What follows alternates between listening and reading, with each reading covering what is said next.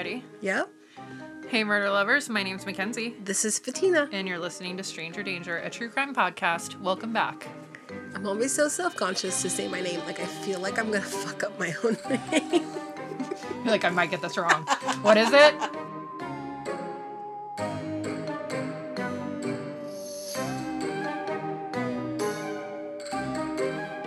Should we start this Sunday Easter service? Today is Easter. Happy Easter. I almost said all rise, but that's because I'm like in court mode. When can you talk about that? So the trial should be ended by this week. Can we even say you got picked for jury? So duty? I can say, and I did confirm that, I can say I got picked for jury. There's so much I still can't say because I can't talk about the actual case or the trial or how the proceedings are going. But I've learned so much, and I cannot wait to tell you guys all about it, just because the process is so intriguing to me. I think it's going to be a Patreon exclusive, just because I want there to be some kind of, I don't know, not privacy about it? Yeah. Right. I don't want it to be something Googleable. So, if that makes sense. Googleable. Yeah. So if that makes sense. So, it's. So I've done grand jury before, and that was really interesting. I learned a lot about like how they negotiate things. Yes. And see, I've done grand jury before too. Yeah. I did it for a whole month. I was the foreperson. Me too. Yeah. Yeah. See, this is why we're here. Yeah, this is why. Yeah. And I mean, day and night difference where grand jury, you get to sit there and ask. So for those of you who haven't served on a grand jury or outside of the U.S., at least for us, it was a panel of 8 people. Mm-hmm. It was supposed to represent a cross-section of the community, supposedly. And whoever is bringing charges on someone, so usually the state or, the district attorney, goes in front of this grand jury and says, hey, here's the evidence that we have. Do we have enough for charge A, charge B, charge C? Yeah, essentially the grand jury is deciding whether it's going to move to trial. Right, exactly. And as the grand jury, you have the upper hand in that situation, and you get to ask questions, and you get to inquisite about any and everything that you have or any piece of evidence on the spot, and sometimes even maybe help a case either move to trial or confirm they don't have enough for trial and whatnot. So, but in this case for trial jury, you're sitting there quiet. Yeah. You have no questions. You don't ask anything. You don't ask anything. Very interesting. Yeah. I can't wait till it's over and I can know her. I don't even know everything. No. She's been the integrity. She's been lock and key. She's like, I got picked. I can't tell you what it's about, but I'll tell you when it's over. And I'm like, all right.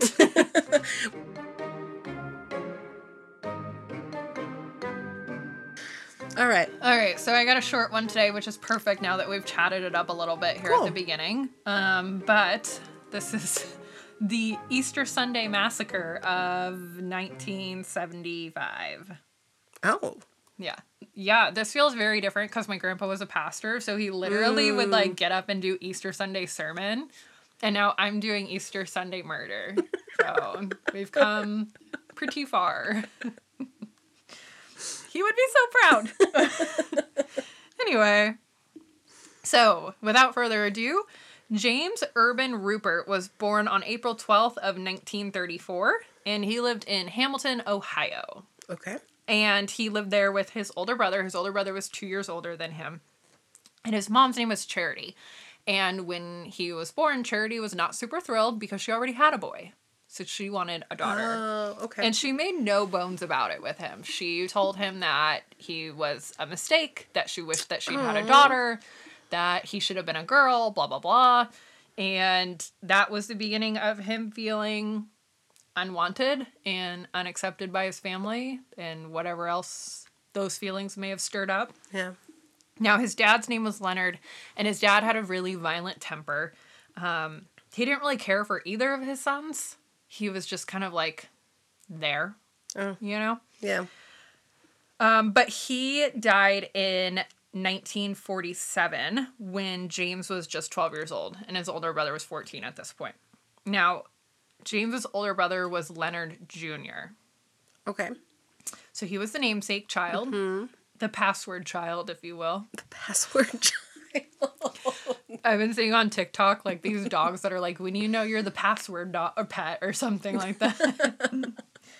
So he was a password child. His older brother picked on him constantly. He would call him, back in the day, like, you know, calling him a sissy. That's and what I was stuff thinking. like that. Yeah. Yeah. And would make fun of him for being wimpy and stuff like that. Oh. James was teeny tiny. When he was a full-grown ass adult, he was only 5'5" and 136 pounds. Okay. So I can picture that. he was very, very, very slight in Right. comparison to his brother. Obviously, his brother was like, you Taller teeny and tiny, bigger and... you teeny tiny man. Yeah. And he, like, constantly picked on him because of his size and, like, saying basically that he wasn't Man enough. He wasn't man enough, yeah, because he didn't fit the bill physically. Stupid. Stupid. Stupid. James eventually ran away at 16 years old, and he even attempted suicide by trying to hang himself with a sheet, Oh, shit. but he failed and ended up returning back home after that point. He was noted as being, quote, unremarkable and quiet, which we've talked about this before, people that are called unremarkable. I feel like we encounter this a lot. I truly think that that might be like one of the most insulting things you can say about a person. They're Right. unremarkable. Yeah. He's really forgettable. Yeah, exactly. I'm just like, that's so mean. Meanwhile, Leonard Jr. apparently was super remarkable. He became very successful in work. He had a very large family. He had actually become an electrical engineer. Oh, So wow. he was super smart, had done really well in school, and was thriving in that role. And then he went on to marry one of James's ex-girlfriends. Oh, damn. So when he marries James's ex-girlfriend, her name's Alma. They have 8 kids. Oh. Meanwhile, there are some reports that James was actually impotent Oh. and could only get off on, like, his own fantasies, but failed to perform with women. Okay. So this is, like, a double punch in the stomach. Not only does, like, Mr. Steal Your Girl come along and snatches up your girlfriend or whatever, Your girl. but then they proceed to have 8 children. And it's your brother. And obviously they have a very active sex life. Yeah. And you cannot. Yeah. Okay. Like, that's, like, insult upon injury with, like, Yeah. salt in the wound and rubbed That's in like with, like, right hook, alcohol. undercut. Yeah. Like, let's make this as painful as possible. So he was essentially living the life that James wanted and thought should have been his. Yeah. James dropped out of college. He had trained as a draftsman. Now, a draftsman is... I did the same thing. I was like, what is that? It is an engineering technician. So he's not an engineer like his brother. He's like one step removed, if you will. Damn. And they do the technical drawings. So they draw equipment, buildings, things like that. They will, like, draw what that looks like. Like the plans for the guts for it. Okay. Essentially, but, like, less like architectural. Like, there's not a whole lot of, like, stuff as far as, like, measurements and, like, to scale and stuff like that. It's more like, it's more like, this is what it's gonna look like. Like circuit plans. That's Yeah. what I'm thinking. Yeah. Okay. So, again, it's almost like Keeping Up with the Joneses, where he's just kind of falling short of his Right. brother.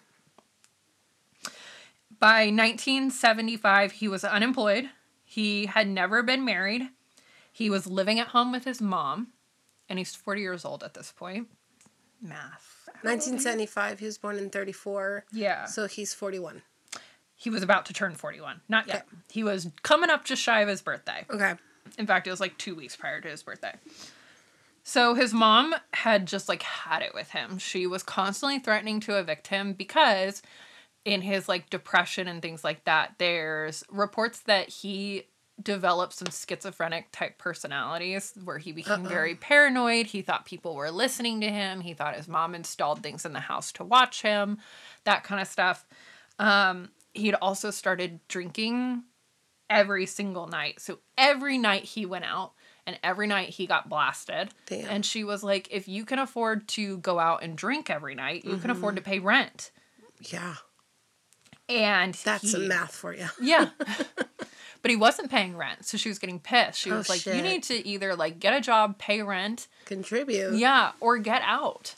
And she was just, like, tired of it. He's 40 years old, time to, like, fly the coop, basically. Yeah. So he had become super depressed around all that. On top of that, prior to this, he had started, like, working the stock markets and had convinced his mom and his brother to, like, invest in the stock markets. Now, in 1973, the stock market crashed and he lost all of their money. So basically, like, he had taken loans from them and was like, let me invest this and it will come back to you. Yeah. They lost it all. So now he's in debt with his brother and his mom for quite a bit of money. And he's like, I have nothing. I have nothing left at this point. That has to be a lot of money. Oh, I'm sure. I'm sure it was. Because I know, from personal life experience, I have a family member who does stock exchanges, and he's starting to. But I think you have to have, like, a $25,000, like, retainer. And then on top of that, you have to have a separate amount of money to just start playing with. But I don't know what that looked like in the 70s. No, right. But How old is the stock market? I don't know. Never been asked that question. Past that point, because the Great Depression is a result of the stock market crashing. So, yeah. Anyway, Interesting. Yeah.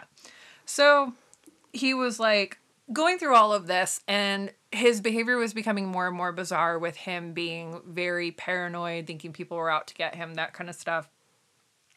So in February of 1975, James goes to a gun store to buy ammo. And while he's at the gun store, he asks about silencers. Oh. Yeah. Yeah. Yeah.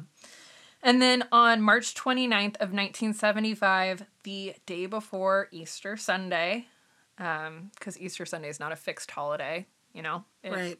It's whatever. I think it's the second Sunday of April. Let's Google that real quick. The simple standard definition of Easter is that it is the first Sunday after the full moon that occurs on or after the spring equinox. Oh, that's complicated. That is weird. This is the earliest possible date for Easter is March 22nd, and the latest possible date is April 25th. So it can be anywhere from a month's period. That is...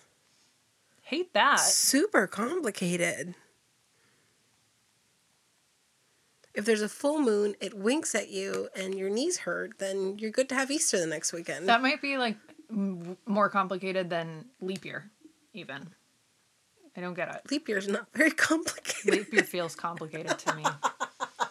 One of my nephews is born on leap year. It's just every 4 years. Yeah, and he doesn't have a birthday for, like... And there's an extra day in February. Yeah, I'm like, so sometimes a day exists and sometimes it doesn't? I don't understand. So then on March 29th of 1975, he's seen, I didn't know what, like, the verb of this is. Target practicing. What, shooting? Yeah, Went to the range? No, because he's, like, practicing on tin cans. So what is the verb? It's not practicing target shooting, is it? Oh, that's weird. I thought it was just shooting. No, he's like... He went shooting? They said that he was seen doing target practice, but I feel like there needs to be a way to say that as a verb. Like he was targeting? He was targeting cans. Like, is he target practicing? That's weird. I never thought about that. Yeah. Anyway, my brain... I'm not going to Google everything today. No, sorry. My English degree is, like, driving me crazy at this point.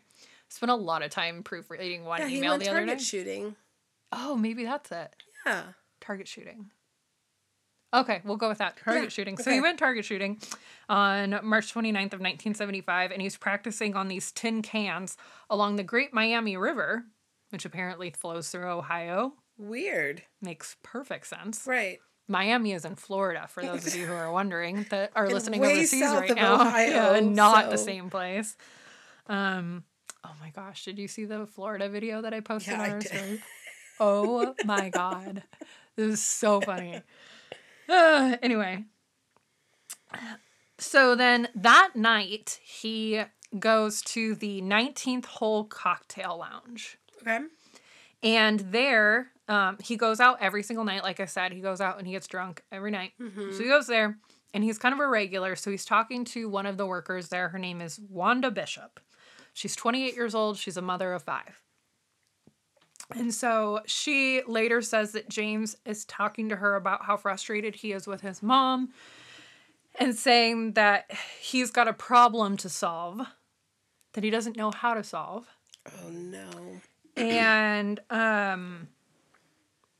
he's like, I don't know what to do if she evicts me. I have nowhere to go. Like, I don't know what's going to happen type thing. And that's where he was like, my mom says, sounds funny at 40 years old being like, my mom says that if I can afford to drink every night, then I should be able to pay rent. She's not wrong. She's not. Right. She is not. So he's like, I need to go and think about this and like, you know, mull over this problem that I need to solve. Oh, God. And so he leaves about 11 p.m., but then he comes back a little bit later. Okay. And Wanda's like, hey, did you solve that problem or whatever? What did like, you... Okay. because she's like not totally clear on what the No, problem sure. is, except like maybe he's trying to Like, figure out how to come up with rent money or something right. like that. That's what I was thinking. And he's like, no, not yet. Okay. He stayed until 2:30 a.m. when the bar finally shut down and he had to leave. And so he went home and slept it off. The next day was Easter Sunday. So it's March 30th of 1975, Easter Sunday. Leonard Jr. and his wife Alma and all of their kids come over to spend Easter with Grandma. Oh, damn. The kids range in age from 4 to 17 years old. Oh, yeah, there's 8 of them. Yeah. Yeah. Spread them out. And James is upstairs. He's sleeping off a hangover. So he's like, you guys have fun with your Easter Sunday, whatever. Right. I'll be, In here. yes, Yeah. by myself. Yeah. So the kids did an Easter hunt out in the front yard. And then they started getting ready to do kind of an early Easter dinner.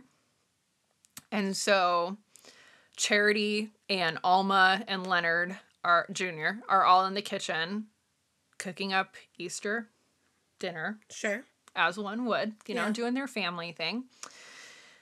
And James wakes up about 4, and I read something that said that he went downstairs and his brother said to him, how's that Volkswagen treating you?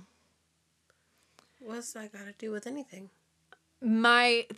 There was no elaboration on it, so the only thing I can kind of come up with is like, I don't know if his brother said it in a snarky way. Oh, If like his Volkswagen was having trouble, or it was like a swipe at him, like I don't know if he drove like a Porsche or something like that, you know, but I think it was either that or just asking like, oh, just using that word instead of alcohol because you don't want to say it in front of the kids or something. Like, how's that hangover treating you? No, I think he was actually talking about a car. Oh, okay.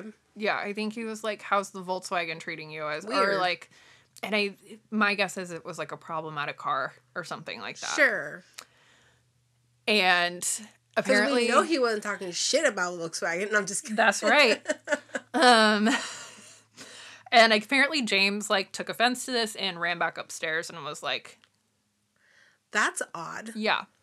I don't know why this was such a trigger, but this is what was reportedly said to him. But Grandma is with them for Easter egg hunt and preparing of dinner. Okay. Yeah, Grandma's there. All right. That's his mom. No, I know. Yeah. but just making sure she was still alive. Because Oh, at yeah. this No, point, I she's was there. like, She's there. She's he went part of home. everything. He had a night. No. Okay. She's still there. She's cooking. She's cooking in the kitchen. Gotcha. So he goes back upstairs and comes back down. And when he comes back down, he has a loaded Magnum, 2 handguns, and a rifle. Oh, fuck. He goes downstairs to where they're cooking in the kitchen, and enters the kitchen and shoots Leonard Jr. in the head, killing him instantly. Oh, my God. He then turns and shoots Alma. And then as his mother is trying to lunge for him, basically to like get him to stop, she's moving towards him, he shoots her in the head and the chest. Jesus. He then turns and goes into the living room where the kids have been playing. Oh my God. Or I'm sorry, before we go turn into the living room. David, who is 11, Teresa, who is 9, and Carol, who is 13, are in the kitchen helping. Oh, God. And he kills them one right after another, just boom, boom, boom. Shit. And then turns and goes into the living room where the other kids are playing. And he shoots Anne, who is 12, Leonard the third, who is 17, the oldest. Yeah. Michael, who is 16, Thomas, 15, and John, who is 4. God. Now, John, at 4 years old, was found with a chocolate Easter egg still halfway wrapped in its tinfoil in his hand. Oh, no.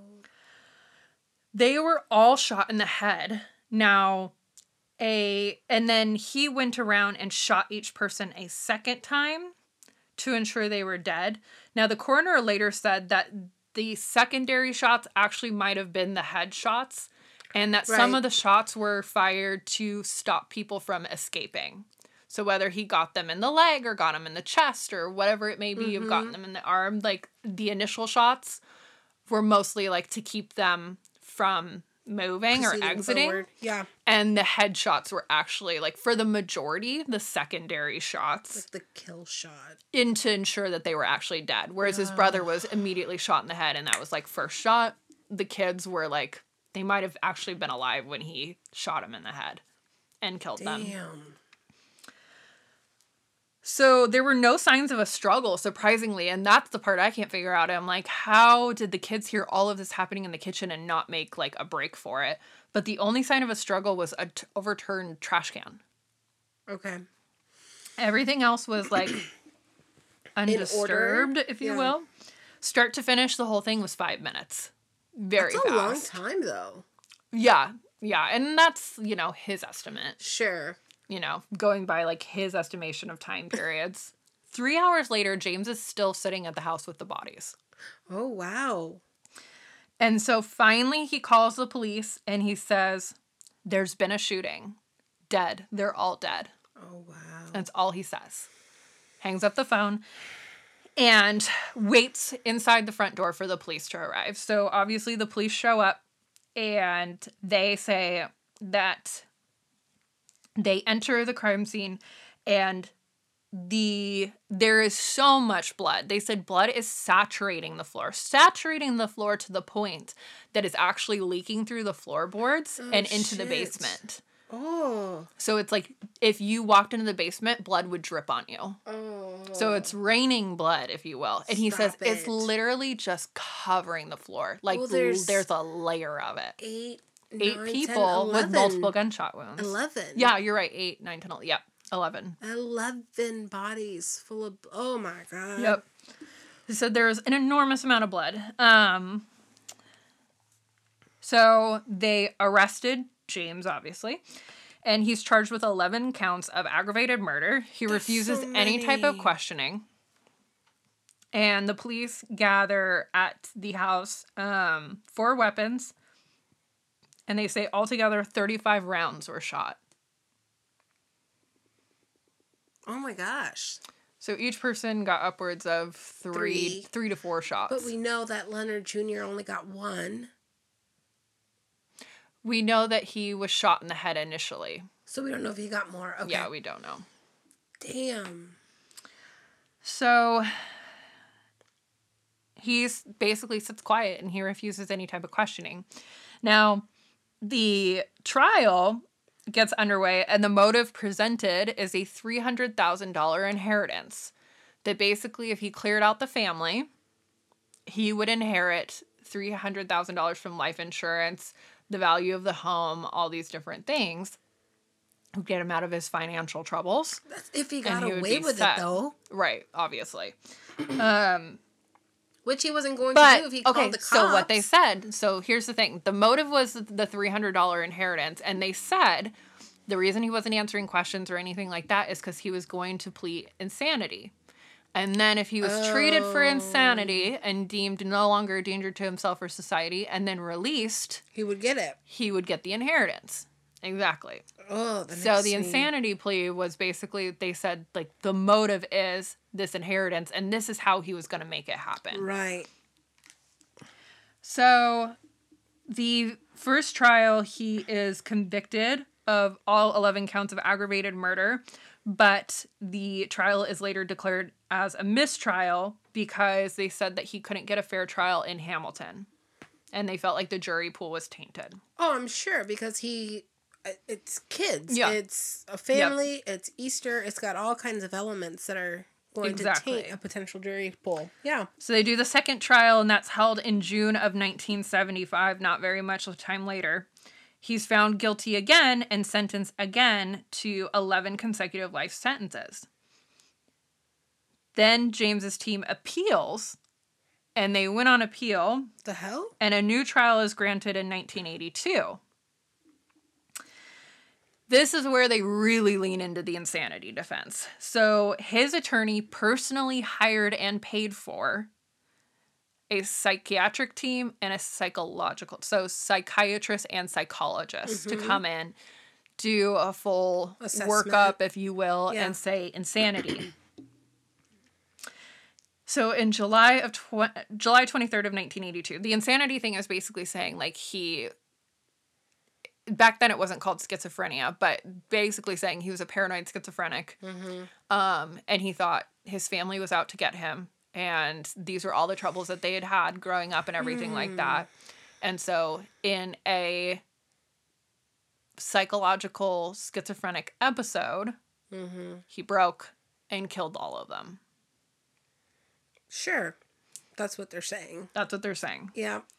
Here's where things get, like, crazy. So on July 23rd of 1982, he is found guilty on 2 counts of first-degree murder for his mother and his brother, but not guilty for the other counts, the 9 other You're counts, shitting me. by reason of insanity. I'm glad it makes sense to you, because it does not make sense to me. Yeah. Like, how can you be insane, not insane when you kill the first 2 people, and then be insane for all the rest within, like, a 30-second period? Well, I mean, I'm no expert, but I could see how you killed the 2 people. Those 2, you would actually come to some money because of that, like the inheritance. And the rest you either did out of panic because, oh shit, I just did that, killed people, and now there's either witnesses or what the fuck am I doing? It feels very premeditated, though. Like, you go into it to kill 2 people. Surely you, in your head, know that you're going to have to deal with the other 9. Huh. I, like, could not understand. Being on this jury's fucked my mind, man. I know. Well, I mean, I wish you could, like, talk about it to analyze it, but... No, I know, but it's, like, what I'm thinking is, I can see it. I can see it how in they the broke sense it of, up. like, yeah, I can see how they would present it in the way of, Right. like, he intentionally killed these 2 people, and then in the realization that he had killed 2 people, he lost his mind and killed the rest. Like, I can see Right. that. I can't understand how you would buy I'm it. not saying how it would make sense. Yeah. Or that it's right, but I see how they presented that. I see how they presented it. I think it's a bunch of baloney. Oh, yeah. Yeah. Yeah. And I can't believe that people actually fell for it. For 9 counts, that's a Yeah. lot. That's a lot But of that's insanity. but that's also probably what they're attributing to the insanity, that the amount of dead people at this point, like 9 is, like, you must be fucking nuts. But at the same time, you didn't come downstairs with 4 guns to kill just 2 people. That's true. That's true. That feels very premeditated that. to me. Yeah. So anyway, that's what ended up happening. Now, in 1972 through 1976, the death penalty was suspended in the state of Ohio. So since the death penalty was suspended during the time that the crime was actually committed, despite the fact that he was retried in 1982, he could not be sentenced to death. Gotcha. Because of when the crime occurred. So he was sentenced instead to 2 2 life sentences, one for each count, and they were to be served consecutively. So either way, we've done this 3 times now, and he's still serving life. Right. And he is currently incarcerated in the Franklin Medical Center in Columbus, Ohio, which is a unit of the Ohio Department of Rehabilitation and Correction. So he's in the mental institution side of corrections. Yeah. Yeah. He had a parole hearing in June of 1995, in April of 2015, and was denied both of those. And he's scheduled for parole again in February of 2025. He will be 90 years old when that happens. Damn. He's still alive and kicking at this point. And all of the victims were buried at Arlington Memorial Gardens in Cincinnati, Ohio. Since then, the items in the house were auctioned off, and the house went into foreclosure, and the house was auctioned off as well. The house was cleaned, and it was recarpeted, but the wood was not replaced. No. What? That's a biohazard. You're telling me. And it was rented to a new family, and the new family was not from Ohio. So they didn't know. And they didn't ask.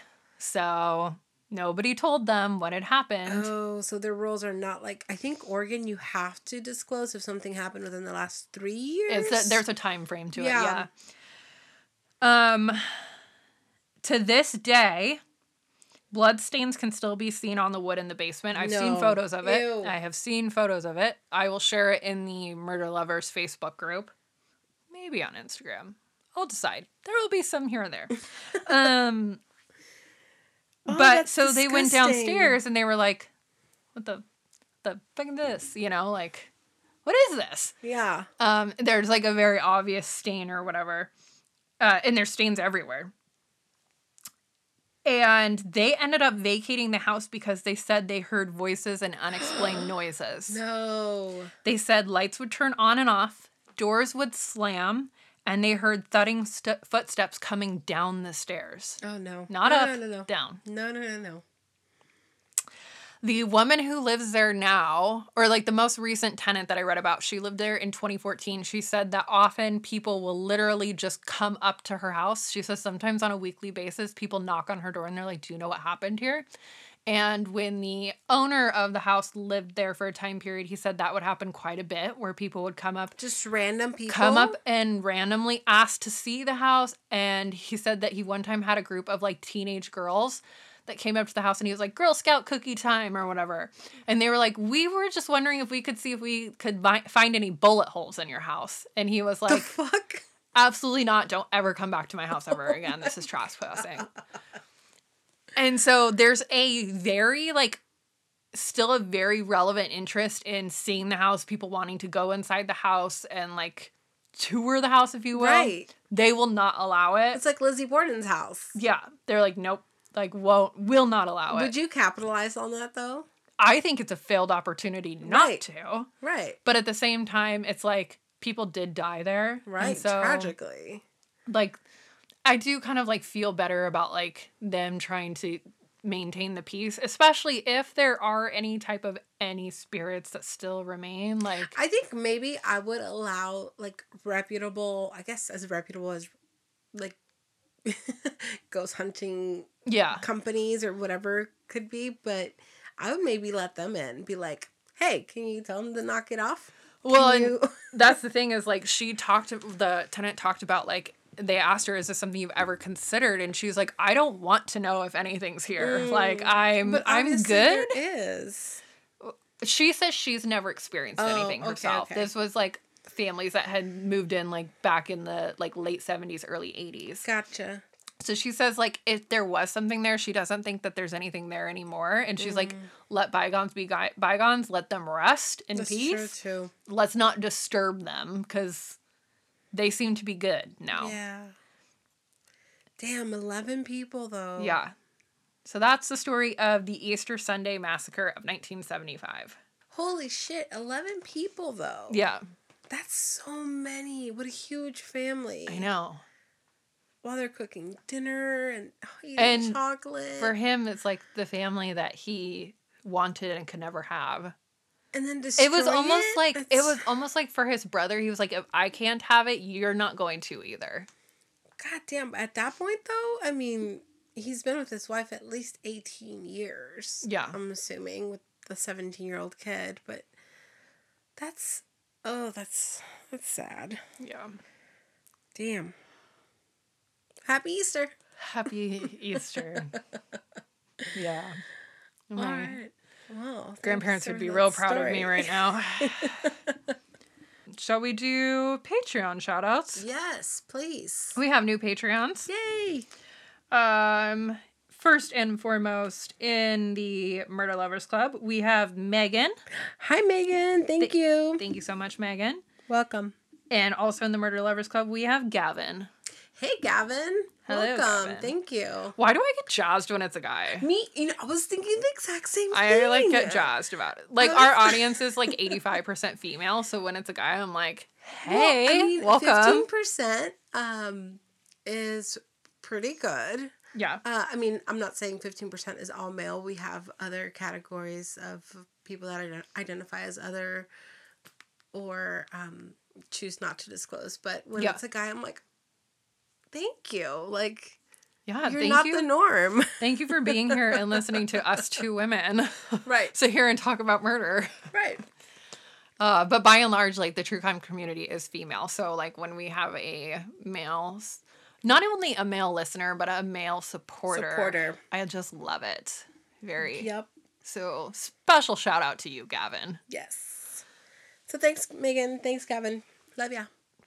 Also, we got the best feedback from last week's Q&A episode. Yep.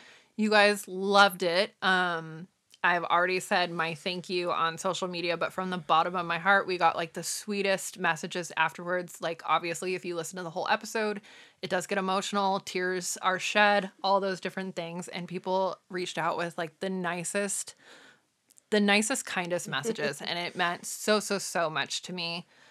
So thank you to those of you who did reach out. Since the Q&A episodes, that episode in particular was so popular and people loved it, I think we're going to make it more frequent. It won't be a regular thing, but it will be a more frequent thing. So if you have questions, case episode questions after episodes, if you're like, I need to know more about that, or I need to know how you feel about that, if it's personal things along the way that you think of, anything like that, send us your questions. And we will save them and incorporate them into a Q&A episode. Yep. So I think the format of just having an open question type thing where we're allowed to just talk about it, it makes for really good content because we're being honest. We're just talking amongst ourselves. And for a lot of those questions, like how you feel, I think we've learned through time that banter is not always welcome when it comes to episodes. So we cut straight to the chase, and I think just organically we've truncated what we talk about and how much commentary we do while we're doing an episode. So if you do have questions, if they're just those open-ended type of things, like how do you feel about this or the sentencing or the actual incident or anything like that, I think we're open to opening up about it. So or if you're like, Mackenzie, how's your allergy testing going? Like, I will answer that too. So anything like that, we will take your questions and we will answer them at some point, maybe like quarterly or something like that. We'll just save them up.